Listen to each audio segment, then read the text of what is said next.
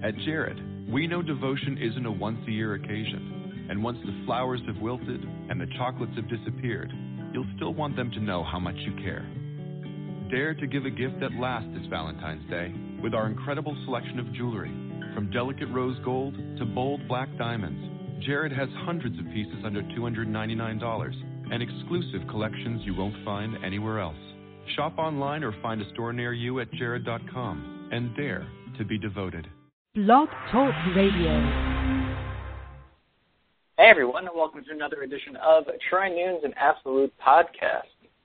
I'm your host, John Casillo, and with me is Dan Lyons. Hello.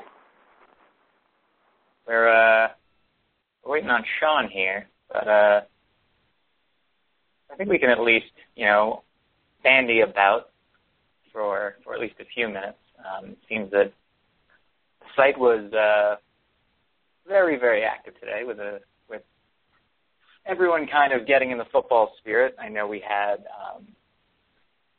some bowl projections that it seemed like a lot of the internet was tossing our way. So CBS Sports decided that we weren't making a bowl, which I found very odd. Yeah, I don't see where a projection, which should be like a kind of a baseline, like average of what the team should be able to do, not like a low bar or a high bar, really. I don't see where that would leave us out anywhere. And it's all more interesting because it's Jerry Palm, and he uses a lot of statistics and everything, which I'm usually high on. It just confuses me with a team that has a lot coming back, that made a bowl last year. Aside from the schedule being hard, it's not a schedule that is impossible to win 6 games by any means. Like, the wins are out there. So, I don't know. It just seems like one of those things where to get a 5-7, Syracuse would really have to lose, like, almost every game where it's possible they lose, which doesn't seem likely. Yeah, I mean, that's just what I didn't get. It just seemed like he was giving a ton of credit to NC State and BC there, and absolutely none to us. And, I mean, we're used to playing the no-respect game, I think, in football and basketball, but puzzling, again, to say the least. And I've seen some very lazy critiques of Syracuse, and not really critiques, more of just lazy writing off of Syracuse football this offseason already, and I'm already bracing myself for what's going to happen during this season. None was worse than the one. Someone posted an article in the comments of one of the posts, as there were so many comments on all these posts today. Some guy wrote something where we were going to go 3-9, and it seemed like he didn't explicitly say it, but it sure seemed like he didn't realize we were in the ACC last year. Like he didn't just go right out and say this is Syracuse's first year in the ACC, but he said everything but that. And he was like, yeah, they're going to have a really hard time adjusting to this conference. I'm like, we kind of already adjusted to it. We've had a run so far. So that's just really bad. Like, if you didn't know Syracuse was in the ACC last year, you probably shouldn't write about sports. You should probably take another, line of work or even hobby. Yeah, I was puzzled by that one because it was a legitimate outlet, and for something like that. The Orlando Sentinel. The Sentinel came around on us this year, I think. Yeah, they put us in like the 60s or the 50s, like something not too egregious, which is about where everyone put us. I can deal with that. I can deal with being an average college football team. I mean, I think, without getting into wins and losses, I would think we're a top 50 to 55 team this year, which is good. I think it's a nice place to grow from. Yeah, we can work with that. Like, that's not too low, not too high. We can upset some teams in the 30s. A team that's the 70th best team could always do us a stare. But I think if people have us there, there's not too much to take umbrage with, I don't think. No, I definitely wouldn't get. People still will, because we really enjoy being upset about things as a fan base. Boy, do we yeah, but it's not necessarily. It wouldn't necessarily be legitimate anger if someone said we're the 50th best team. It's like, what are you going to put? Oh no, we're 48. It's okay. We'll settle. until we start noise. I believe in 2012 we were, at least according to the F+ ratings, I think we were somewhere around like 36 to 38 range. Yeah, like by the end of the year, we were playing really good football that year. And I mean, we've brought it up recently, but like that team, if you go back and look between the completely getting jobs on the Tian Lin call against Northwestern, which still may seem mad 2 years later, and giving away Rutgers and Cincinnati, like that team was really close to winning like 9 or 10 games. Legitimately. Right. And I'm not even counting Minnesota, where we didn't lose by that much, but we just played like awful. Not counting that game, those 3 other games that we legitimately could have won, if we take one of them, it's a 9-win team. We could have very easily taken 2 or 3, or all 3 of them even. And then, we're probably not playing West Virginia in a bowl. We're playing, we would have made the BCS, and then it's a whole different ballgame. We're playing Florida. So maybe we don't win that, and it goes back down to 9 or 10, but still, that puts us in a whole different, I think the conversation about Syracuse is different. And I know we talked about this a little bit in the comments as well. I think that's the type of season that we really need for us to take the next step, where people are talking about us like they're talking about Louisville, where even though there's major questions, it's still an intriguing team and not a mediocre, boring team. Right, and I think Bill Connolly kind of hit it on the head when he previewed us, and he made sure to mention that we weren't going to be a boring team this year. That we had a chance for excitement, we had a chance to be inconsistent again, but at the same time, our games would be immensely watchable, and I think, that's where we're really, where things are really going to rest on is, can that excitement be positive excitement? Can that excitement yield positive results in terms of wins and losses? I think the consistency thing is a huge issue. I mean, you can't lose games the way we did last year. And expect to win any more than 6, maybe 7 games. The fact that we can cite, admittedly, if we were looking at the resume of a team that not Syracuse and saw the Northwestern loss, the Clemson loss, Florida State, and the Georgia Tech losses, I think we'd be openly campaigning for that team to miss the postseason. Despite a 6-6 record. So to me, I do think that consistency is huge. I think how we perform in the Maryland game and the Notre Dame game are going to be enormous toward the rest of our season and where we end up and where this program is kind of visualized at the end of 2014. Yeah, I mean it's very played out at this point, but that Maryland game really can't be overstated. That is the swingiest swing game on the schedule. If you were to lay out every game, like that one's probably in the dead center in terms of probable win or probable loss. Florida State's not even on that graph; they're somewhere else. But if we beat Maryland and presumably go 3-0, then I think we look really good for a bowl for sure. If we lose to Maryland and it's ugly, and that could happen. Maryland's going to be healthy this year. They should be better than last year, although I think Syracuse will as well. Then things get a little sketchy, although I'm very confident that Syracuse will be a bowl team again this year. So I won't be, even if we were to lose to Maryland, I still think we should have the talent to do that. Yeah, I'm on board with most of the fan base. I don't think we should lose the Maryland game. I think everyone else believes we will, which actually could be to our advantage. I just think that, that game right there is the swing, but at the same time, I don't think, outside of a blowout loss, I don't think that a loss in that game or any other result is going to set us up for, immense failure or immense success. If we lose a 3-point game, you regroup, you come out the next week, and you play hard against Notre Dame. I know we've kind of gone back and forth with the schedule. I feel like we were much more comfortable with it last year when it first came out versus now. I think in the last few months, I think everybody's critiques of the schedule are starting to get in our heads, and that's at least a little disconcerting. And I'm starting to wonder if it's more realistic, realistic criticism, or if it's more just us starting to let the outside voices kind of get in. I think it's fairly legitimate, but I also think the off season is just way too long.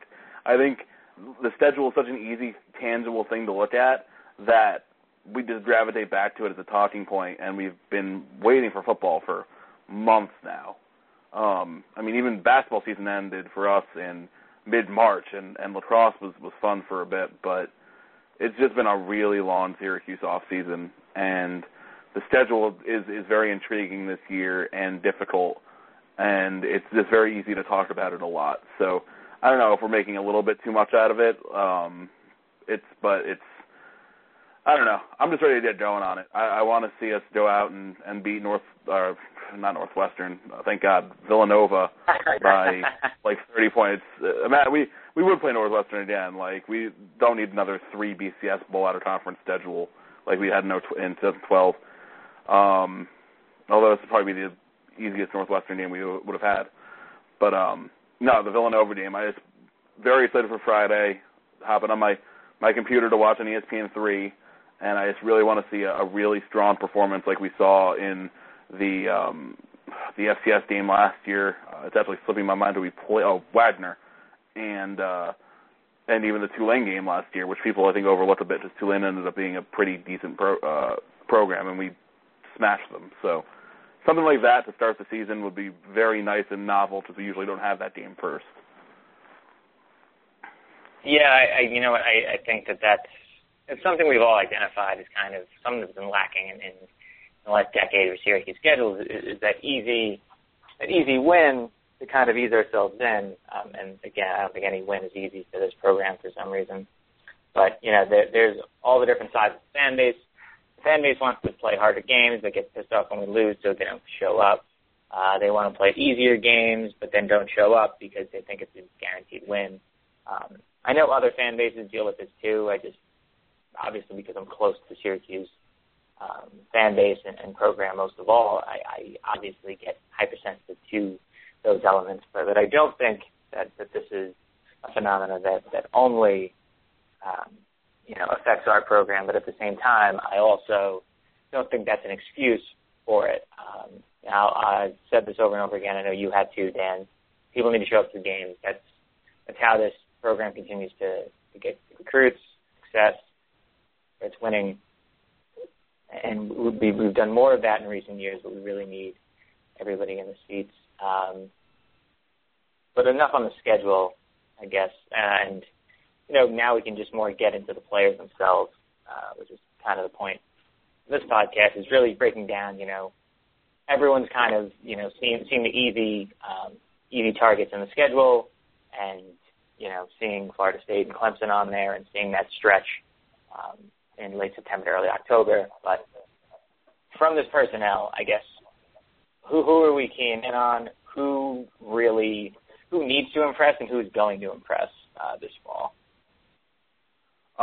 Just for a second, just as you brought it up as a quick tangent on the attendance, which I'm so tired of harping on in general, but I will say as a positive sign, I wasn't able to go up for FanFest or whatever it's called, but I saw videos, and I don't think we brought it up on the podcast, but I went to a lot of practices and fan events and spring football events, and I don't think I've ever seen a fan event like that packed to the gills in terms of, like, they filled the SU soccer stadium and had people standing outside of the bleachers. There must have been, like, almost 1,800 people there. And I know that's not a ton when you look at, an SEC program pulling in 30,000 for a practice, but for Syracuse, like, that's pretty huge because we get, maybe 3,000 for 4,000 for a legit spring game in the Dome, and this was just a scrimmage that they didn't seem to hype up more than normal, and all of a sudden, like, all these people were there. So hopefully that's, like, a good sign that there's actually some positivity out in the air in Syracuse, and hopefully, I don't expect the Villanova game to be nearly sold out or anything. Hopefully we get, like, a good 38,000, 40,000 there, and they win and keep on building up through Maryland and Notre Dame. But yeah, anyway, I just wanted to get that out there because I felt good about attendance for once. But on the roster, I'm really excited about the wide receiving core.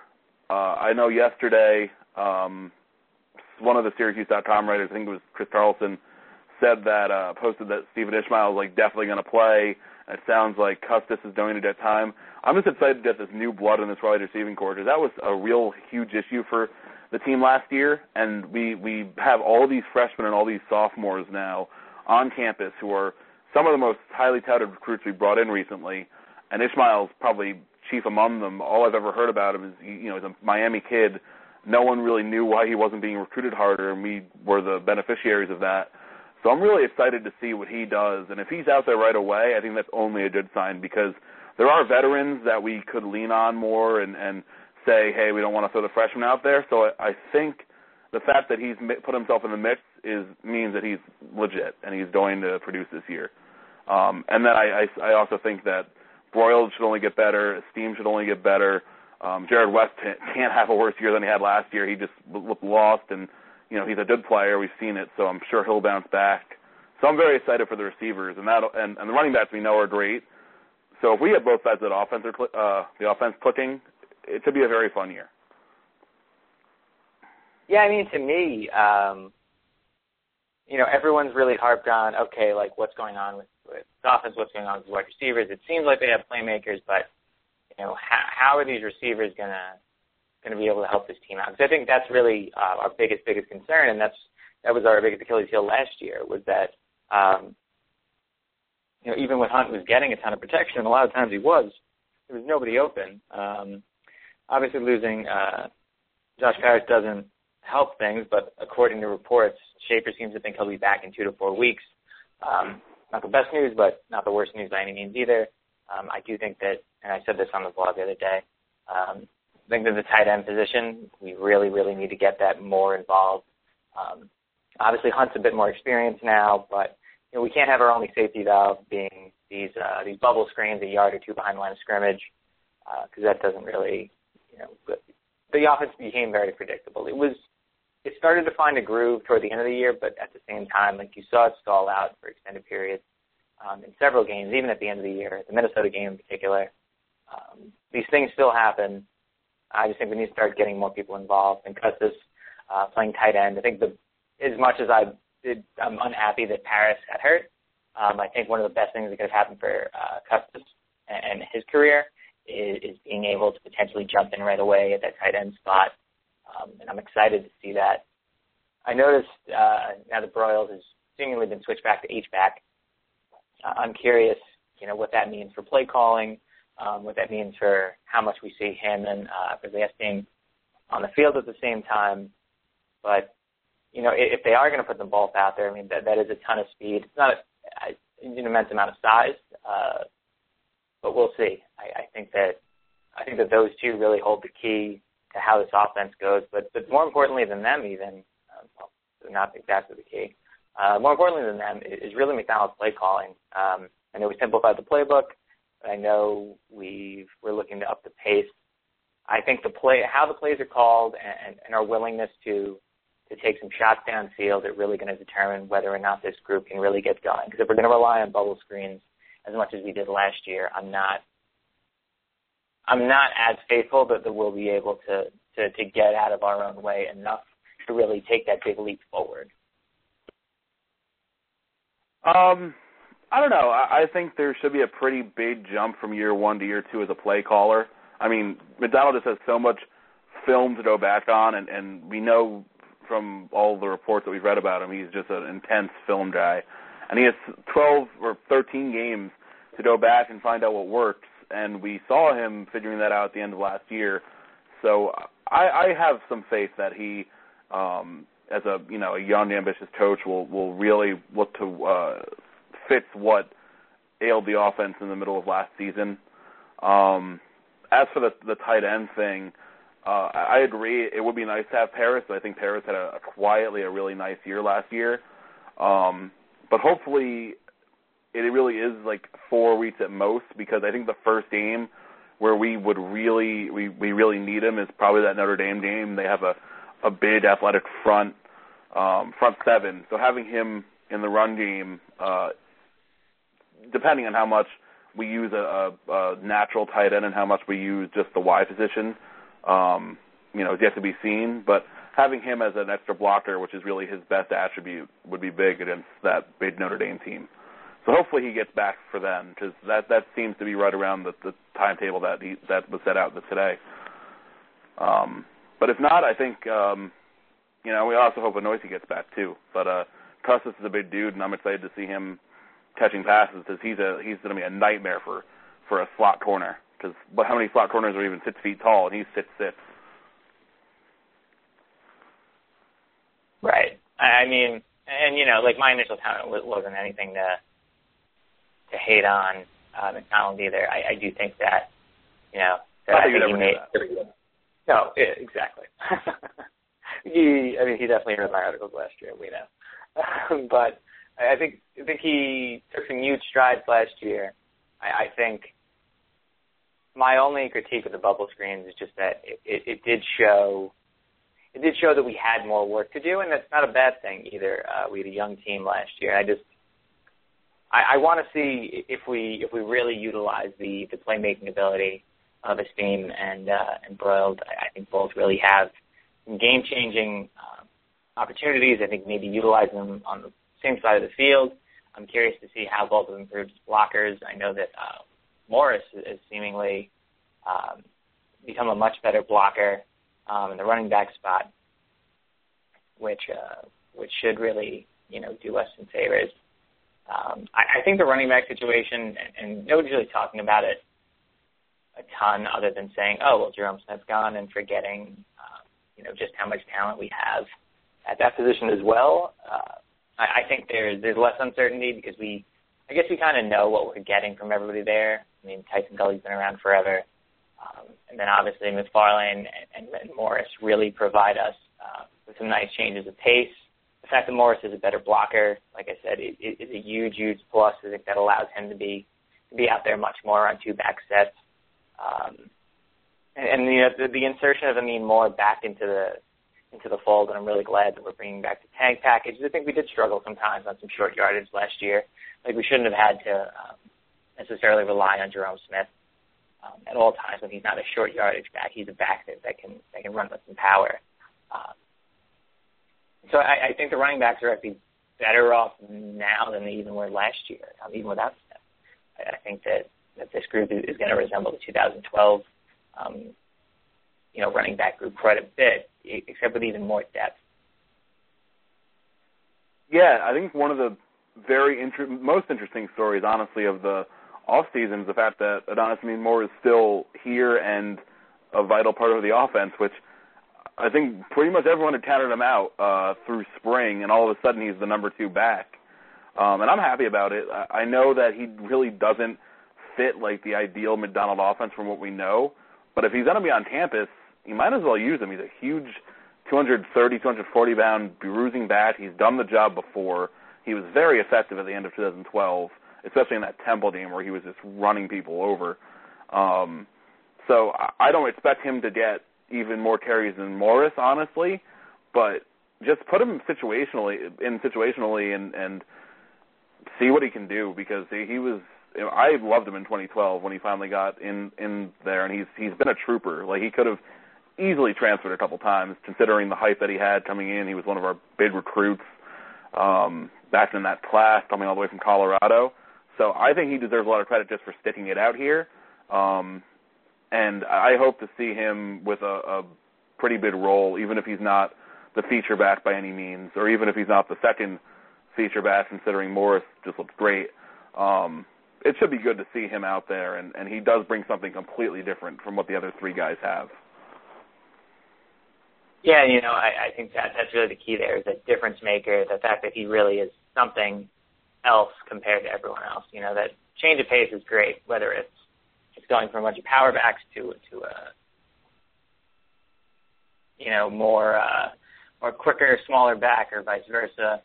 I know, you and me, and I know Sean echo these thoughts. When we first heard everything about Amin Moore kind of dropped down the depth chart, falling out of favor, it did seem like he was headed back to Colorado, and the fact that he stuck around and has really worked hard. You got to feel for the kid at times, because I know this isn't exactly what he had in mind when he showed up on campus. the fact that he's willing to stick around, the fact that he's really willing to, put in this effort and make an impact wherever he can is encouraging for me anyway to see that sort of thing. Yeah, I mean, he was brought in. I'm trying to think of the timeline, but I'm pretty sure he was recruited or even spent a year with DeLon Carter on campus. Probably not. I don't know if they ever actually were here at the same time, but DeLon Carter was our star on offense when Amin Moore was being recruited, and he seemed to kind of get jumped in that role by Jerome Smith, who had a pretty big breakout game against Pitt the year that we missed the bowl because we lost all those games at the end of the year. So it really kind of he was definitely someone who fit in the system when Marone was here, when we had a real, we were a plotting, power football team, and now we're this super, fast spread team. Even Nate Hackett, changed things up, and that wasn't really the best spot for Amin Moore, even though they gave him a really specific role. So hopefully he gets something like that going again. But yeah, the running backs are just so exciting in general. PTG, I think people are almost like, we've seen him for so long, we know what he can do, so people are kind of sleeping on him a little bit. He didn't have the best year last year, but he was really pretty excellent in 2012. He was just overshadowed a bit by how good Jerome was. But then Morris and McFarland both looked really good last year, I thought. So I just think all four can play, and against any, all these defenses we're playing are different. So I think we'll have someone who can find effectiveness against whatever we face, except for Florida State. We're not going to run for any yards against them. I have no expectations for the game. I'm setting my expectations at no yards, no points, and then we're going to score 14 points, and I'm going to be thrilled. There are no expectations whatsoever for the Florida State game. If we come out in the field, I'll be happy. I'd buy that. I think for the most part, it's interesting how many people think that PTG is not even on campus anymore. Not even laziness. He's been around for so long. Remember, how long ago was that stabbing incident? That was 4 years ago. I was on campus. I was still there. I think that I was going into my senior year. And that was so long ago. And he's just been around. He's been pretty much a factor ever since he got to campus.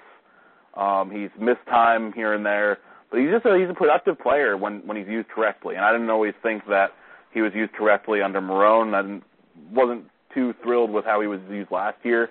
So hopefully we get him in the right plays and the right series and everything. Because it's tough when you have four running backs. You want to keep them all happy. Right. I mean, I think that's the big thing, is that how do you keep all these guys in? I mean, luckily, I do think that, if they're willing to catch some passes, I do think that all these guys can get involved. I think we're going to see a lot of two-back sets, and if they're all ready to block, and with Morris's, progression, it does seem that way.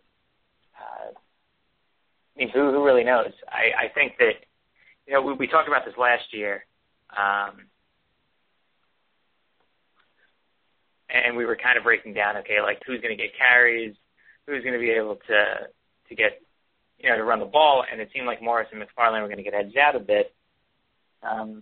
Due to some injuries and in general, just due to, trying to fill out the offense, they were able to gain some playing time. I think that's going to pay dividends, but at the same time, it is going to be, a waiting game as we see kind of who's going to take the primary amount of carries. I think that by all intents and purposes, it seems that Prince Tyson Gully is being set up as the guy to really be as close to a featured back as you're going to get in today's game. I hope that's not the case, not because I don't like Prince Tyson Gully, but more because I really think that because of how effective McFarland and Moore showed themselves in spurts last year, it would be a shame to have them kind of waste away this season. But we'll see. The running game is something I'm just not worried about at all, and I'm actually excited to see how these younger backs, can make an impact. I think it's great that we have these two easier games to start, because we'll really be able to see, even if, we shred up these two teams on the ground, like, you can tell even when you're running effectively against a weaker team, like, whether or not what you're doing is actually working where it'll work in a tougher game. I think, like, you can just tell by how the blocking schemes look and how the backs hit the hole and everything. And I think by the end of the year, if I had to make, like, a really bold prediction on the rushing game, I think by the end of the year, PTG will be more of the pass-catching back that he was in 2012, and I think we'll see Morris take over more of the first and second down, carry up, hit the hole off tackle type carries. I think we're probably going to see a shift. Not because PTG's bad, he's a really good player, but I think he's better utilized as the change of pace guy off of, I think Morris is probably the most prototypical every down back that we have. And McFarland is probably a blend of the two. I don't know quite how he's going to be used down the road. He might be our fastest straight line guy, although Morris is also really up there. But he seems like a really diverse player too. Yeah, I really do buy the Morris prediction. It's I know we talked about it when Bill C's preview came out that we're very high on Morris. Nobody else really sees what we see in him. But I do think he could be a feature back. I guess my last question on the running backs, and we spent a ton of time on them, but as we should at Syracuse, in my opinion. What do you think about Irv Phillips? I know that talk has been that he's going to see the field. I know he's smaller than the other guys. Not Prince Tyson-Dully height-wise anyway, but he's a lot lighter. He's really quick, lighter back.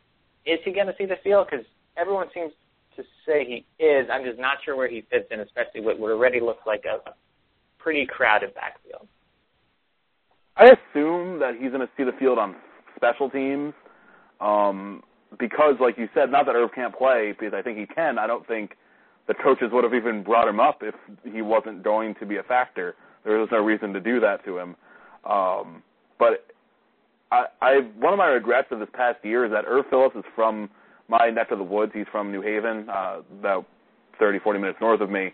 I never saw him play live, but I've seen more or less like almost a full game of him against Greenwich High, which is one of the best programs in Connecticut. They've gone down recently to play Florida teams, and they didn't win, but they didn't get blown out. Like they punned. Like it was kind of like when we went and played USC before we realized USC wasn't that good that year, but when we thought we were hanging in with like the number one team in the country. That's not how Greenwich looked when they went and played like a top 10 Florida team.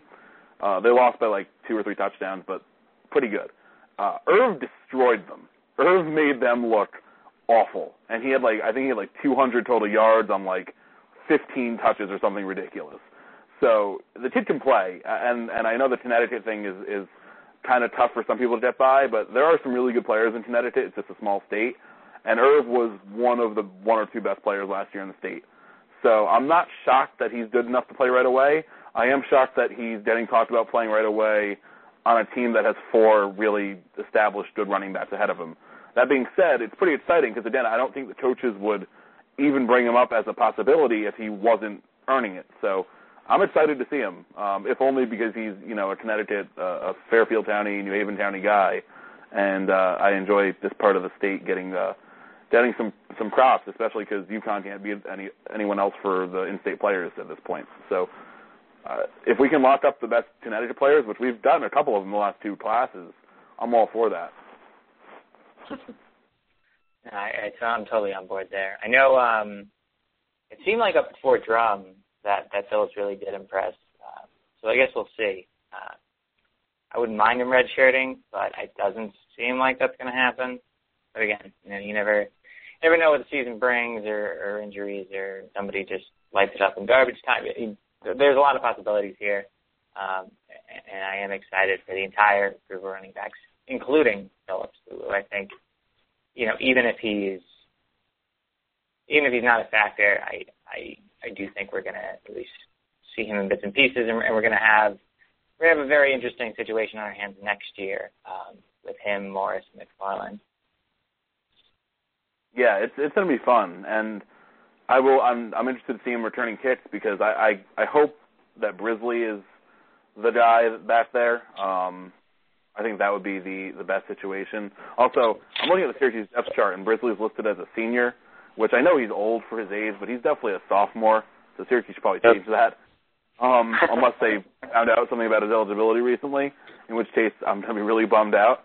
But, yeah, we have a lot of those guys that are just really seem like exciting playmakers. And Irv is definitely one of them. Yeah, so now on the roster it says Brisley's a sophomore, so that looks like it's a typo. It's funny because I was just on Twitter, I think it was this morning or last night, and one of the Miami bloggers was talking about one of their own recruit situations and how a kid was going to lose a year of eligibility, and they're like, yeah, but Brisley Esteem was this old when he enrolled, and he's a sophomore. And I was like, don't start blowing whistles on us, Miami. Leave Brisley alone. He's a sophomore. He's staying here for 3 more years. I got a little nervous when I saw a random blog, not even trying to blow up our spot, but just name drop Brisley Esteem for a reason like that. So I'm excited for all these guys. No, totally. And I think, the more, it's not even a hate on the guys you have on the roster. I think the more speed guys and playmakers you bring in like that, the easier it'll be to continue to try to install this sort of read option that we're going for, this really kind of fast-paced, offensive setup. And I think that provides a nice segue at least to the offensive line, which I know is your specialty. But in general, I know we're all kind of high on this group, and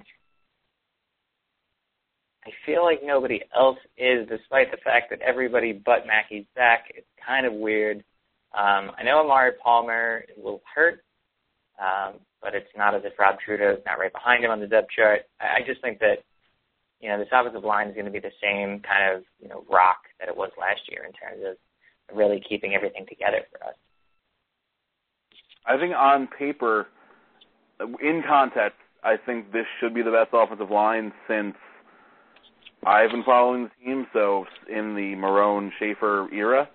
Now, out of context, it looks a little weird because you have Rob Trudeau second on the depth chart, you have John Miller coming out of nowhere at center, and you have Michael Laster first on the depth chart. But, the Foy situation seems to be, he had the academic issues, so that spurned on him getting jumped. The Trudeau thing, Trudeau was like our second or third best lineman last year, so it means that Palmer's really pushing for a spot. Nick Robinson is apparently just really good because he was injured and hasn't played in a while, but I think Hickey said that he looked like the best he's ever been recently. Hickey's a possible first-round pick. We have 7 guys who can play. Miller's the mystery guy, but, there's no reason Miller would have locked up that spot if he wasn't one of the 5 best linemen on the team, because we were trying Trudeau at center as well. So if our depth is getting so good that a Rob Trudeau or an Ivan Foy are getting bumped off the first-string line, considering they were both at least serviceable and probably better than that last year, I think that's pretty exciting. Yeah, I think that's really the key here. No, we don't have a ton of guys who are in that 340, 350 range. I know Jesse Wolf-Gold is around there, but just doesn't have the skill set. I think Denzel Ward is somebody who could potentially move into that type of spot down the road. For the most part, though, we're looking at guys who are in the 300 to 320 range, sometimes a little bit less. But they're smart, they're fast, they have great footwork, and they all know how to play together, which I think is really the big part of a successful offensive line. Anytime you have a successful team, it's usually because there's a lot of continuity along that front line. Center obviously is a concern. John Miller has obviously played himself into the role. That's great. But I want to see him. I want to test him out in game minutes. I want to see him against Villanova. And let's just see, how he responds to that. I think he'll be fine. But before I pass any judgments, positive or negative, I do want to see, some game minutes from him. Everybody else who's going to see the field, for the most part, has really, already been on, at least in spurts. And like you said, the fact that guys like Trudeau and Floyd are being pushed in the depth chart only says great things about Syracuse. And again, if we're not going to have the size that some other teams have, at least we have depth that allows us to have fresher legs. And it's not like we're tiny. Like, Amari Palmer, I've stood next to him. I interviewed him once. Amari Palmer's a big dude. Like, he's a real big guy. And that was when he was in high school. And I actually think he's trimmed down a little bit since then. But, like, Hickey's really solid, prototypical left tackle size. Palmer is big. Miller's fairly big. Foy's the biggest guy. Well, Foy and Laster are both like 320. It's the Nick Robinsons and the Rob Trudeaus who are a little leaner, which is actually interesting because they're the guards. Usually you'd think the tackles would be a little trimmer, but they're both. Robinson's just was a rock-solid guy last year, and Trudeau just moves people. Like that, he's a bulldozer. So it's interesting how our line's kind of laid out in terms of heights and weights, but I'm not overly worried unless, not every team has an Aaron Donald to deal with or a Timmy Jernigan who was just, overpowering. So actually, no teams have those two because they're both in the NFL. Luckily for us, so I'm very optimistic about the offensive line. I agree, Miller's probably the biggest concern, but that's only because we have no idea what to expect from him. But again, I don't think he would have come in and won that job right away over essentially Rob Trudeau and Jason Emmerich, who's a pretty good prospect, if it wasn't just so clear that he was the guy for that spot. Undoubtedly. I guess we can move on a little bit to the defensive line. We've kind of lingered on the offense a little bit, but do that from time to time. It's funny because we didn't even get to bring up, like, Alvin Cornelius, who was our best receiver down the stretch last year, or Quinta Thunderberg. And not that we need to now, but it's just fun. There's a lot of things to talk about with this offense, and I'm getting progressively more excited as we record this podcast. Well, luckily for you, the front seven for this team is another cause for excitement.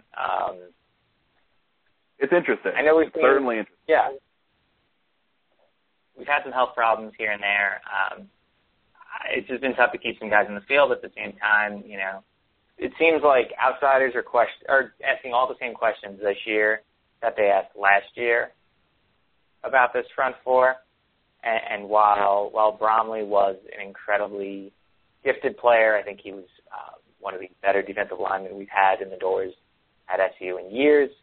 I think we can recover. I think that improvements in the secondary can help mitigate losses on the front end there. And I think overall, we had and continue to have a bunch of depth, which is only going to assist us moving forward.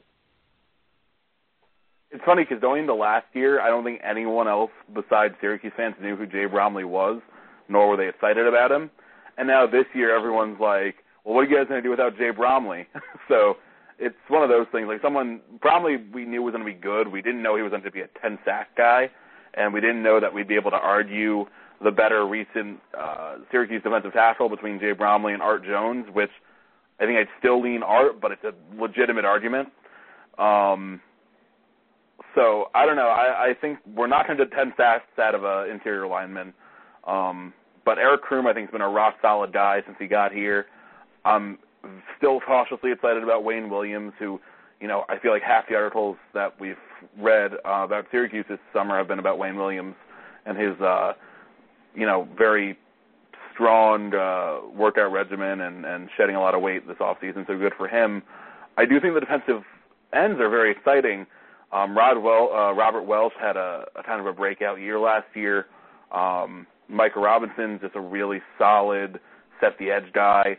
I think Ron Thompson's the most talented player we have at that position, and he's not even starting, but I think he'll see a lot of time. And then the one guy who has totally gotten lost since he got here, mostly for injury reasons, but apparently he's ready to break out, according to the coaches, is Donnie Simmons, who, if you guys would remember, played high school ball down in Westchester County, and aside from playing defensive end, also played tight end and returned kicks for touchdowns at like 230 pounds, and he's up to like 250 now. So that's the one guy who I think could really make this an interesting line if he and Ron Thompson both provide that pass rushing where we will lose a little bit with Jay Bromley out. Yeah, I'm on board with that. I think the other, I think you brought up a great point about that no one really knows who Jim Browning was. I think that the other person people are getting really, kind of heated about is Marquise Sproul, and another guy who nobody really mentioned a ton last year. I mean, people talked about him here and there, but another guy, everyone's like, oh, what are they going to do without Sproul? They lose him. That's going to be a backbreaker. Like, well, now he and his ACL are TV stars. Yeah. Last night on Hard Knocks, they showed his ACL surgery, and they really showed it. We got to see legitimately inside of Marquise last night on HBO. Cool. Glad I missed that. I feel bad because he was you could tell they were setting. I mean, we all knew he was hurt before the episode 2 weeks ago aired, and you could kind of tell they're like, oh, they're showing Marquise now when he's about to get hurt, and he could have easily been one of the breakout guys in this show because he's a really funny person. I had a class with Marquise. I actually like Marquise a lot. But he's a really good personality, and he could have done well on that show. But unfortunately, he got a lot of airtime because of a really unfortunate injury. So hopefully he bounces back. I'm sure he'll be put on the IR, which is probably isn't the worst thing in the world for a mid-round pick, honestly. Kind of like Alice Lemon got put on the IR for a kind of a minor injury last year just so the Texans wouldn't lose him. So excited for him in the future, but I'm also excited for Marquez Hodge to see how he steps up and replaces him. I really do like what Hodge brings to the table, and I think we'll see him really step up in a starting role, but I also think that we'll see a ton of Arciniega, and I think between the two of them, I'm not going to say they're going to be able to replace Sproul, but I do think that we'll be able to kind of mix things up on defense and really get a varied look in the middle of the field, and I think that can only help to benefit this group. I've also said in the previews, too, the linebacker position in particular. Davis and Lynch are well-seasoned vets. This isn't the worst thing. And now they get a little more opportunity to make some plays and really kind of take Hodge under their wing. And even Arciniega, who, has seen the field but not a ton. So the two of them really get to be teachers and really get to, make their own impacts, on and off the field, and I think it's actually going to serve to benefit them. Davis had an off year because he was injured last year, and a lot of people haven't really done their reading to find that out.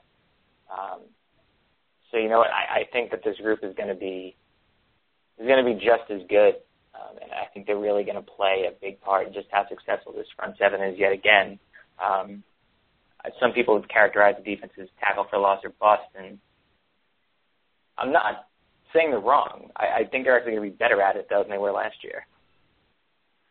Yeah, I don't think that's necessarily a bad thing. I think that's just Schaefer's idea. And he was definitely, Bolo was a little less aggressive last year, but with two guys like Davis and Lynch on the edge, I could see them really, especially if our defensive ends don't get the pressure that we hope they do, without a guy like Bromley in the middle. I think if you really need to have Davis and Lynch be the two major pass rush threats, it's not the worst thing in the world because they're very good pass rushers. And I am very excited that they're both around this year because having a guy like Hodge or a guy like Arciniega in the middle with two really experienced players bookending them like that, I think is only going to be a good thing because then next year when we bring up a Jonathan Thomas or Paris Bennett or P.J. Batten on the other side or Zaire Franklin, we're probably going to plug in some sophomores next year at outside linebacker, talented ones, but guys who probably won't get much run this year, but they'll have an experienced guy in Hodge in the middle. And Hodge, the one game he started last year, which he started out of nowhere, was the Georgia Tech game, and while that was an outright disaster, Hodge, who couldn't have known what he was doing, somehow found 12 tackles in that game, just kind of playing football. So, he clearly has instincts. He sniffs the ball out. I'm excited for him. I'm probably more excited down the road for some of the freshmen on the linebacking core. Jonathan Thomas, if you haven't seen the kid or watched any videos, is a monster. But I don't know how much he'll play this year. But I think this is just a really good deep group, kind of like the offensive line is, where there's just a lot of guys coming up the ranks, and it seems like we kind of have the program is being built and working. And it took a while, but we're not just, scrambling for Derek Hines to play linebacker and then him never showing up on campus anymore. Yeah, I think you really hit on a great point there with Thomas. I've seen some tape. If anyone saw that Vine of him run like a 4.5 40, the guy's built like an enormous wide receiver, and he's going to be a terror for opposing offenses.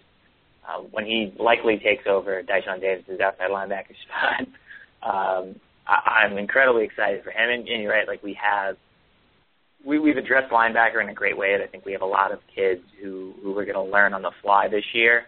Some might see the field, but a lot of them are going to learn from the bench. But again, not awful. Like they're going to be learning from some of the best that we've had in recent years in Lynch and Davis. And I think it's only going to serve us really well in 2015. So we selfishly want to see Thomas on the field because I think he can make an impact, but at the same time, I wouldn't be surprised or like broken up if he redshirted, if only to get potentially 4 full years out of the guy. Yeah, it's kind of funny because like we have 2 awesome outside linebackers now, and in past years we'd just be like, all right, we have these guys now, and we'll figure out next year, and now we're at the point where between the young receivers and the young linebackers, it's like, I enjoy watching Dyshawn Davis and Cameron Lynch play, but I really can't wait for these freshmen to get going because, for the first time we're finally just excited about the depth that we have as a program. And also on a complete aside, just because we were talking about Irv Phillips before, a tweet just came in, a quote from Jerome Smith. They sound like they've got a 5-headed monster with Irv Phillips stepping into the play. I'm excited to watch them. That's from Phil D'Abraccio, the new DO sports editor. So apparently Jerome Smith has the beat that Irv Phillips is in play. And I don't know how 5 running backs is going to work, but we'll figure it out. If Alabama can have 3 guys rush for 1,000 yards, I'm sure we can figure out something similar. Yeah. I'm all about it. And we'll see what happens. Like I said, no matter how many guys are back there, I have faith in McDonald's to be able to figure out ways to use them all. And obviously, while I do believe in, paying some deference to the work the PTG in particular has done for this team, I hope that they're also willing to cut bait if Moore and or Prince Tyson Gully aren't getting it done, and these 3 kids are. I hope we're quick to make those sort of decisions and plug in the guy who's going to give us the best results. Yeah, I don't think PCG will ever leave the offense in terms of having a big role, but I agree. I think the best guys will get the snaps, and I think just having him on the team is a nice. You know what you're going to get out of him. You know he'll get 4 yards of terror. You know he can catch the ball and take it for 60. And then hopefully, we'll just see how it goes. But then we're also not even talking about. Have we even mentioned Terrell Hunt on this podcast? he ran for. No. How many yards? Yeah, a lot. 400 and change.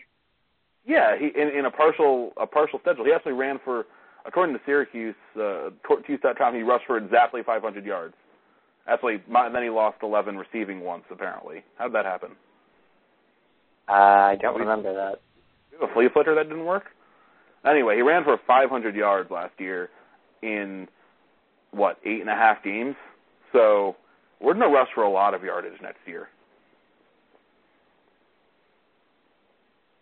Which is fine with me. Yeah, I'm cool with it. Our best teams have been the really good running teams. Even the Ryan Nassib final team, that team hit its stride when we started pounding the rock. And it's going to look different than that, but I'm cool just ground and pound. Like that team, that type of offense can still win in college football. Look at Auburn. Like Malzahn had a great quote a couple days ago. Like they run 4 plays. Like they run some other things too, but like their offense is built around 4 different runs, and that's what they do. And they went to the national championship on a prayer, but still. So you can win that way. Wisconsin does it. Get solid quarterback play. Be able to throw the ball when you need to. And if you have talented running backs, you're golden. It is amazing that we've gotten. It took us like 53 minutes to talk about our starting quarterback. And yeah, I'm like, I don't think we've even said his name, like in passing. Well, because it was the only position that really required zero conversation. That's pretty much right. I mean, and outside linebacker, but they're fun to talk about because they're two of our best players. Not that Terrell isn't. And it's funny because it's not like Terrell's like a total non. Like we saw what he did, good and bad last year, but it wasn't like it's not like we know exactly what he's going to be this year. Although we all predict pretty good things because the reports have been good. Right. So Terrell, if you're listening, we are very big fans, and we hope that you don't see this as a slight. It was really just we're so sold on your tenure as our starting quarterback that we didn't really feel like it needed delving into. Yeah, I'm sure we'll talk plenty of Terrell Hunt during the year too. I'm excited. I think he'll put up pretty crazy numbers. I'm excited with the whole direction of the team. You seem tickled by this team, Dan. I think part of the thing is we've been spending all summer talking about all the other teams. That now I'm like, oh yeah, we have a team too, and they're pretty fun. good. Yeah, there's exciting things, and it might only mean that we win 7 or 8 games, only. But we're not the best team in the world, but there's just a lot to like at almost every position. And then we get to the defensive backs, and that's where things kind of go downhill. I feel like our D-backs play better. They'll be better. I'm not going to go too hard on them. I know I was fairly reserved on the preview for Syracuse's secondary as well as the ACC secondary and how SU stacked up. This group was not great last year. I know Scott Schaefer specifically addressed in the offseason, said, he asked too much of a lot of these kids, and he's really, it seems like, him and Chuck Bullitt have purposefully tried to make things simpler for them, and all these guys, because of injuries last year, really got to see the field. Obviously, we're not necessarily sold on Richie DeSpear or Brandon Reddish, but at the same time, I think we have some legitimate stars on our hands in Wiggum and Eskridge, and that's not even an overstatement, especially on Eskridge, but I think Wiggum is a star in the making too. They're both ball hawks. They're both really tough hitters. I think these are going to be – I think even if we have questions at strong safety and get a cornerback position, I think Wiggum and Eskridge will be able to carry this group and really help elevate this defense. And because at the end of the day, you can blitz all you want and you can go for broke trying to get behind the line of scrimmage, but if you don't have anyone out there defending, it doesn't really matter. So I think Wiggum and Eskridge are really going to, and their progress, are really going to tell us a lot, and we're going to see it early. They're going to tell us a lot about just how good this defense can be and just how good this team can be. I think with the D-backs, for a couple of years now, the players individually have been more exciting, and then the sum of the parts hasn't really worked out they haven't lived up to their potential. With Reddish and then also Wayne Morgan, they were both really highly coveted players. Wayne Morgan had a Michigan offer or alleged Michigan offer. Both had Penn State offers. So those were two of the really big New York City guys that we got, and they've both played reasonably well, but they haven't really been the star corners that we've wanted them to be. Wiggum, I think, is great. I think Wiggum's our best corner. I think he was our best corner last year until he got hurt. Like you said, Eskridge is a bona fide. He's actually getting attention nationally. He's just prototypical size. He'll play on Sundays.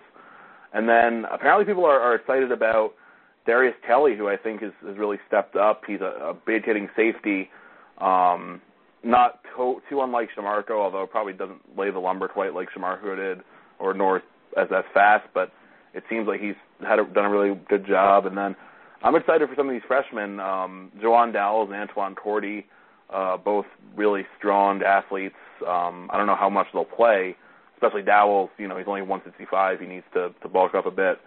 But those are the two guys who remind us more of Wiggum. They're from the same area. They're not quite as big, but, the guys down there cover. They play against D1 wide receivers all the time. So I think there's some good things here. I don't think the secondary's put it all together. The last couple of years, the 2010 team was pretty good, but that was probably the only one where we were really solid in the back end. But there are good individual players, and I do hope that this is the year where they really mesh as a full unit? Does it? If there's a group of this entire team I'm worried about, it's still them. Although I do think there's a lot of potential. Yeah, I think that's the big part here, is that potential.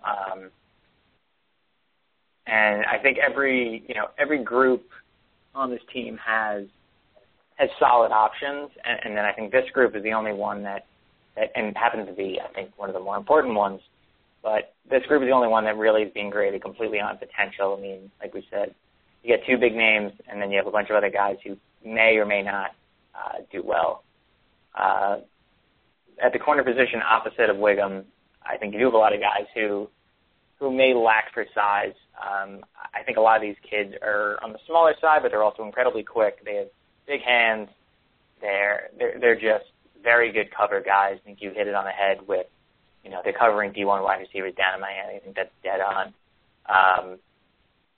I think they're a year out, but that's kind of the recruiting strategy that we've had here. I mean, you look at this year's recruiting class for 2014, you look at next year's recruiting class for 2015, and there's a big stress on defensive backs because I think while we haven't been able to get a 4- or 5-star guy in those slots, I think what we're doing recruiting-wise with McDonald, obviously, is the recruiting mastermind he is.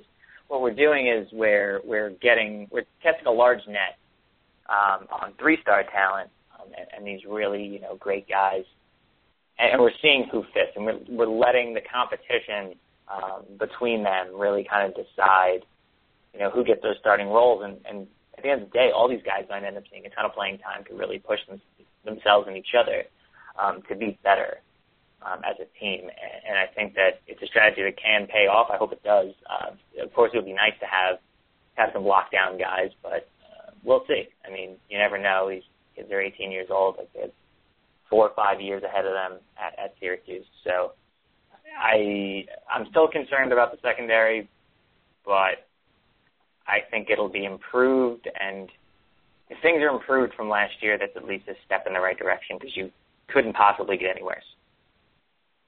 Yeah, and I think, honestly, if we get the best out of Reddish and Wiggum and Morgan and Estridge this year, I think this could be a pretty good unit. But,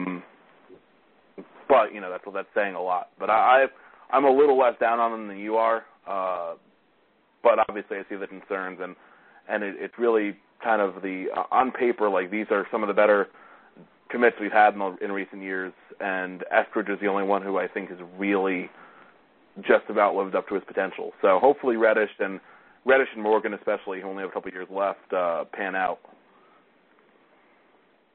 Agreed. So I guess we'll quickly touch on special teams. Riley Dixon's going to be fine, obviously. More than so good. More than fine. We've had an odd amount of attrition in special teams this year, this offseason. I know, unfortunately, Ross Crowden's career is over. Evan Jakubowski went to Miami of Ohio already before we really got going. I thought he was gone from the team, but I hadn't seen that he actually found a new home. So good for him. Yep. Good for him. I know originally he was deciding between us, Indiana, Missouri, and Miami of Ohio. So it seems he ended up leaving to head to Miami of Ohio, still be a walk-on. I know he had aspirations to be in the communications school, Newhouse. I don't know if maybe that admission didn't work out, and that could be part of the problem. I know that Schaefer also said that he wasn't in football shape athletically, which is not something you usually hear about anyone, never mind a punter. But apparently that was the case. Nevertheless, wish him the best. I hope his landing spot in Miami of Ohio is the right fit. And I know Sam Rogers, who as Sean alluded to the other day, could be a bigger leader than we think. I know he was named the captain, senior long snapper. So I think overall, I'm cautiously saying we're looking better and more solidified around here, but again, that's without even mentioning the fact that Ryan Norton is a terror on wheels at kicker, and really anything can happen with him on the field. Ryan Norton kicker is kind of like Ryan Norton person from what we know of him, where he could go like 4 for 4 one day or just never hit a field goal, or he could, be a fine person or could run away from cops at Acropolis after cursing at them. All the reports from this summer have been pretty good. It seems like he's pretty much been like an 80-90% kicker this whole camp. And maybe that's part of the reason why. I mean, I know Jabatowski had other circumstances as well, but it seems like he's really running away with things. The Troutman news is really unfortunate. Like, he was such a good kicker as a freshman, and he was still pretty good as a sophomore, and just the injuries totally derailed him. But he was a legitimate, like, All-American candidate as a freshman for a kicker. He was, 19 for 20? So it's really tough to lose him, although he hadn't been the Ross Troutman that we knew earlier the last couple of years because of those injuries. But hopefully Norton settles down, stays out of trouble, and can put together a really quality season because we're going to need him, or we're just going to store a lot of touchdowns because I will still always get nervous when he goes out there. Yeah, I'm very nervous about him. And so I guess, anything I said about special teams that was good, just forget it, because we are that was just completely ignoring the fact that it's been a terrifying group since Greg Robinson took over. So we're at a decade of this now of just terrifying special teams play. I'm just curious. Our coverage teams weren't such a disaster last year. They were in 2012. Last year, I thought they weren't great, but they were a solid step up. I don't think we gave up any touchdowns. 2012, I felt like we gave up a touchdown anytime we kicked the ball off. It was terrifying. So last year, I thought we did a better job. And now I sound like Marone now. But no, I'm just tremendous. Yeah, we did. I wouldn't say we did a tremendous job. We did a good job most of the time covering kickoffs and punts. And it didn't hurt that Riley Dixon was amazing. So I'm cautiously optimistic that special teams will not be a total disaster when we're kicking, and then that we actually use our best skill position players to return the ball when we're returning, because we saw what happens when you do that against Minnesota the first time we tried. So I don't know. There's things to like here. We also have more depth now, more athletic freshmen if we want to use them. So we'll see. You never really know what special teams is going to look like until you throw it out there. Unless they're wearing orange, and in that case, you kind of know. You just don't want to say it. I also hope that special teams turns into 4th and 2 or less. We're just going to throw a mean more out there and run. Like, I don't want to. If we're punting at like the 50 when it's 4th and short, like, come on, just let's go for it. We have a lot of weapons. Let's use every piece of our arsenal to its advantage. And if Adonis Moore can't get like 2 yards, we probably didn't deserve it. No. Or Terrell Hunt, so, the forgotten man of this podcast, our starting quarterback, Terrell Hunt. Remember you one day. Hashtag remember Terrell Hunt. So I guess to close out, I think, if you're going to preview something, we're not going to go game by game, but rather, what do you see the team doing? Not all week. Plenty of game by game this week, so. Yeah. What do you see this team doing wins and losses wise, and what bowl game do you see Syracuse playing in? I mean, the thing today that we put out was, we kind of assigned it. I claim 7-5. That's not necessarily how I think things will play out exactly, but I think 7-5 is a pretty decent barometer. I think worst case, hopefully, is 6 and 6. Obviously, it could get worse than that, but if we stay healthy generally and this team is as decent as we think it'll be, I think anywhere from 6 to 8 regular season wins is probably where we're going to find ourselves. I think a couple guys in the comments really laid it out well. You can really group these games pretty accurately. You have Central Michigan, Villanova, and Wake, which are really the gimme games I don't see any way we lose any of those three, even with two of them on the road, which is probably for the best that they're on the road because it frees up home games elsewhere. Then there's like the NC State, BC. I'd probably keep those in their own category because I think Pitt and a couple of the other games are a solid step up. But you have like those middling games, NC State, BC, and then a step up. You have Maryland, Duke, Pitt, and then Louisville somewhere in there. Like we have a lot of games in the middle, but as long as we kind of take care of business and it's the three that we absolutely should beat, and then probably take care of both NC State and BC, I mean, that's 5 wins, and I don't see why we wouldn't be able to find 2 or 3 more from the rest of the schedule. Florida State, obviously, I didn't even write about them today because I refused. Clemson, still don't think we'll win, even with their injury news today. Louisville, I think Louisville and Notre Dame are very similar. People are counting us out right away. Notre Dame, I can kind of see why, although they're weaker than they were 5 days ago. Louisville, I think they're good, but the 2012 Louisville team was much better, and they got strafed at the Dome. So I know that's coaches ago for both teams, so it's hard to really make that comparison, but it just shows that football, anything can happen. And I don't know, I think our team is probably closer to being as good as our 2012 team is than Louisville's will probably end up being. Or they could end up blowing up because they have really good receivers and really impressive skill position players. Maryland, I think, is similar. Like, for whatever reason, the public has decided we're an underdog, even though we beat them handily last year. I understand there were major injury issues for Maryland, but we beat them without much issue. Like, I don't know if the receivers would have been enough to tip the scales there. There'll definitely be a tougher game this year, but it's also at the Dome. And then, BC and Pitt are the 2 swing games at the end, and Duke.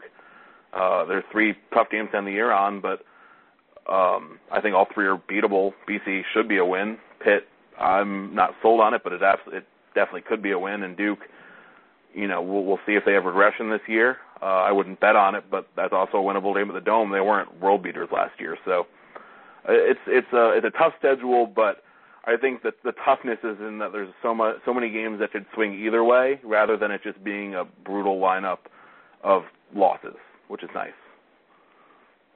Yeah, I mean, like you said, that breakdown of the schedule. It's funny. I feel like nobody that's like paid a lot of money to do this has actually broken down our schedule that way. You have 3 which should be assured wins, another 2 fairly probable wins. One of those games is at home. I mean, yeah, that gets you to 5-0, and then all you're looking at is grabbing, just to get bowl eligibility, one of the other 7. I mean, that doesn't seem that hard. When you look at last year, last year we won the games we're supposed to win, we lost the games we're supposed to lose, by and large. So to me, I mean, this team could be in for, an extreme dose of luck one way or the other when it comes to the swings. I mean, obviously the Florida State game, the Clemson game, and probably the Notre Dame game are out of the question. So now you're looking at picking up 1 win out of 4. I mean, if luck swings the right way here, we could be going 3-1. If luck swings the absolute wrong way, 0-4. But I mean, I'm going to go out on a limb, and I'm going to say this is an 8-win team. We'd have to be a little lucky, I think, like you said, but saying we could win 8 games is not a ridiculous thing. Like, if we go out and beat the 3 teams to start off, we split Notre Dame and Louisville, that's 4, beat Wake is 5, beat State is 6, beat 2 of Duke, Pitt, and BC, that's 8. Like, that's not crazy. Yeah. Like, the schedule is. I mean, it's a tough schedule. It's not. It's bottom heavy in that it has 3 teams that look like sure wins. But then the rest of it, I mean, there's enough swing games, and again, like it really just depends on luck. If this is our year, if this is the year that we're supposed to break through a bit, then the pendulum swings to 3-1 in those games. If this isn't the year, the pendulum likely swings to 1-3. We finish 6-6 again. Yeah, and even if we don't win 7 or 8 games, as long as we get into a bowl, I'll be content if we win 6. I'll be pretty happy if we win 7 or 8. I think next year is really what this is all leading up to. I think that's the year where we can really make a statement and say, we're here to challenge for the top of the league at least once in a while. Jameis Winston will be gone. Clemson will be breaking into Deshaun Watson in all likelihood. We still don't know what Louisville's going to look like. We'll find that out this year. NC State will be better, but they probably won't be better than us. They'll be around the same. Wake will still be back a bit. BC will still be a question mark. So it's next year, I think, is what this is all leading up to, and hopefully this is a good stepping stone year to get to where we can finally win like a 9-game season, 9-3 year heading to a bowl, when we have a senior Terrell Hunt, a junior George Morris, junior Devontae McFarland, a bunch of receivers who are probably mostly sophomores and juniors. Like that's when it's really going to be exciting, when we bring back like almost our entire offense from this year after what is hopefully a 7 or 8 win campaign. And, of course, what better way to celebrate what might be your best season in over a decade than to face LSU? Let's do it. I mean, no better time than the present, I guess. Although, they're breaking in a new quarterback and Leonard Fournette. Luckily, their offensive line will be, I think, pretty torn up from this year because that's like the one thing they still have this year. So, again, like I said for Florida State, I'm not betting on beating LSU. So I'll enjoy the game, and we'll look for the ACC slate to be more manageable. There. So yeah, I guess final thoughts. Bowl game. I know we broke down a couple options. Do you feel like the Detroit military pinstripe triumvirate seems like the most likely landing spot for us for a while, at least as long as we're in the 6-7 win range? Yeah, I think that's a pretty good theory. I actually did a pretty long post on this back in December, I think, when we were still trying to figure out what our bowl would be. I think it was before we were selected for Texas. But there are decent options. I think those are the 3 best. If we're a 7 or 8 win team, we have 3 decent places to go play. I wouldn't, love going to Detroit in the winter, but it's not a bad trip for Syracuse fans. I think military is great because there's a lot of fans down in D.C., and it's a quick 2-day trip for guys from New York and upstate. I think Pinstripe's a no-brainer. I hope we don't get it every year. I don't want to get burnt out on it, but I've enjoyed the Pinstripe Bowl, so I think that's, an obvious one and hopefully they just won't sit us in it every year. There's no reason to do that, but when we can do it, no big deal. And then Belk, when we get to that tier, I think is a really solid one for us. Charlotte's also a good. The Carolinas have a lot of Syracuse people in them for whatever reason. And then if we have to chip down to the Bitcoin Bowl or one of the other Florida Bowls, I think that's fine too. I think the ACC lineup's pretty Syracuse friendly in terms of what our bowl situation is. But I agree, those 3, which is where we'll probably be living most of the time unless we have a breakout season. And that's fine. They're all pretty easy bowls for Syracuse fans to get to and decent opponents, hopefully. Well, I think this also puts the onus on the program. Improve, and you get to go to those different games, too. Like, that's the door to the Gator Bowl. That should be if we're sitting at 7 wins this year and we're going to Chestnut Hill, I think that should be Scott Schaefer's. He should tell Eric Kroom and Paris Bennett to put on earmuffs and then be to everyone else, all right, guys, if we win this game, we will be a step closer to not going to Detroit in December.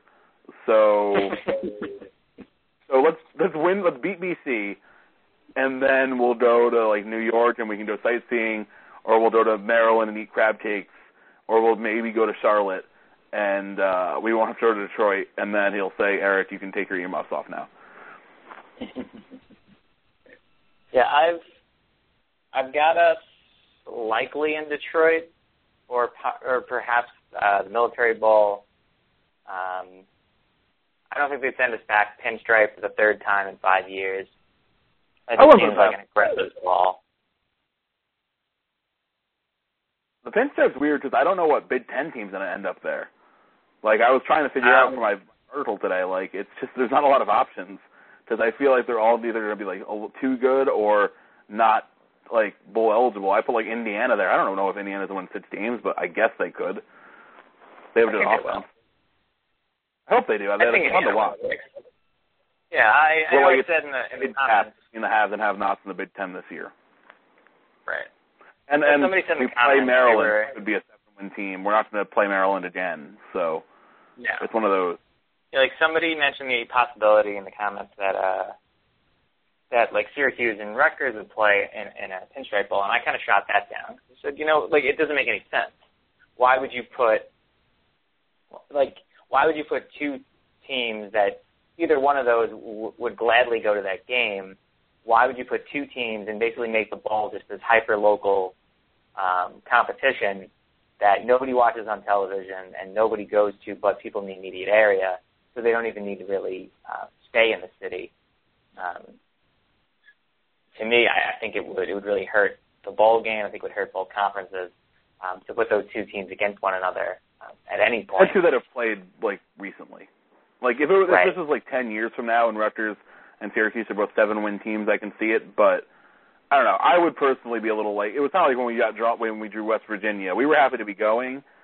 We had just played West Virginia. They had just broken up with the conference. So, not even a fight against Rutgers. I'd just be a little bored by it. But, I'm still in that happy to be going mode, so I guess I'd deal. Yeah. No, if anything, there isn't a team in the Big Ten that wouldn't have the fan base to get there. If I had to pick somebody pinstripe this year, maybe Northwestern. Maybe I still think it's going to be tough. I think they'll be on the bubble, but I think Maryland could be there. That's the problem. Is we're not going to play. They're not going to put us with Maryland again. Right. No, I don't think we're headed to the pinstripe just because of how many times we played there already.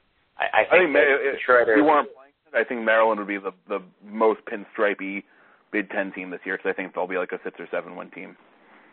Yeah, I would go, if I'm picking the pinstripes, I think Maryland Pitt sounds like something. Yeah, it's not a bad game.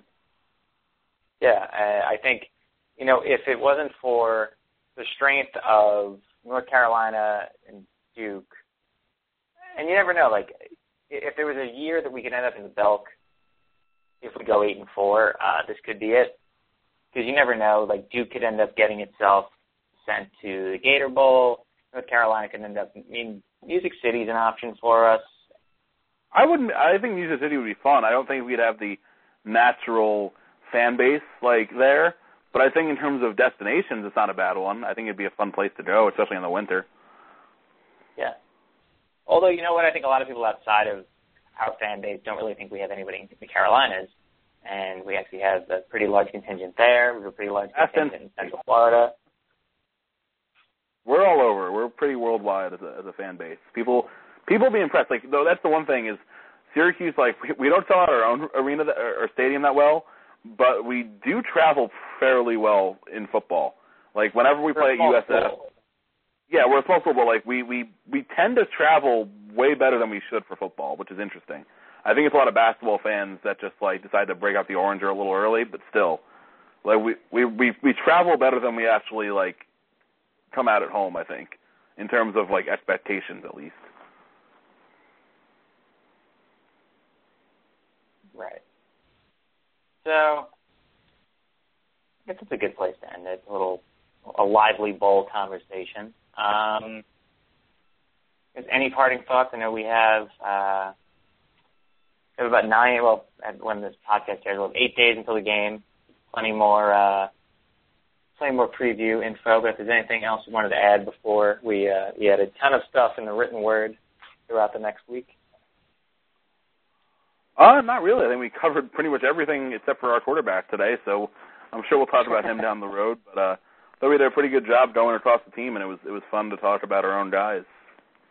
Yeah, so for everyone that hasn't been listening to the podcast about our ACC opponents, this is your podcast.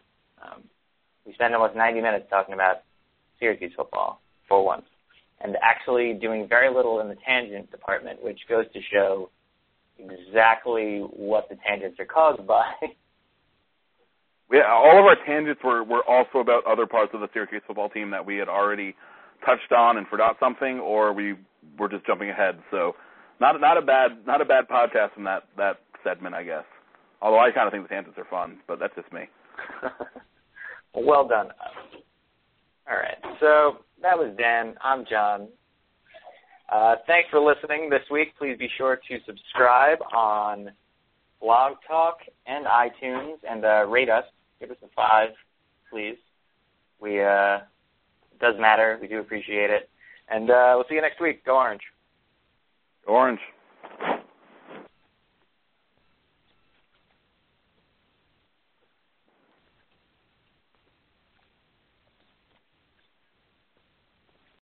At Jared, we know devotion isn't a once-a-year occasion, and once the flowers have wilted and the chocolates have disappeared, you'll still want them to know how much you care.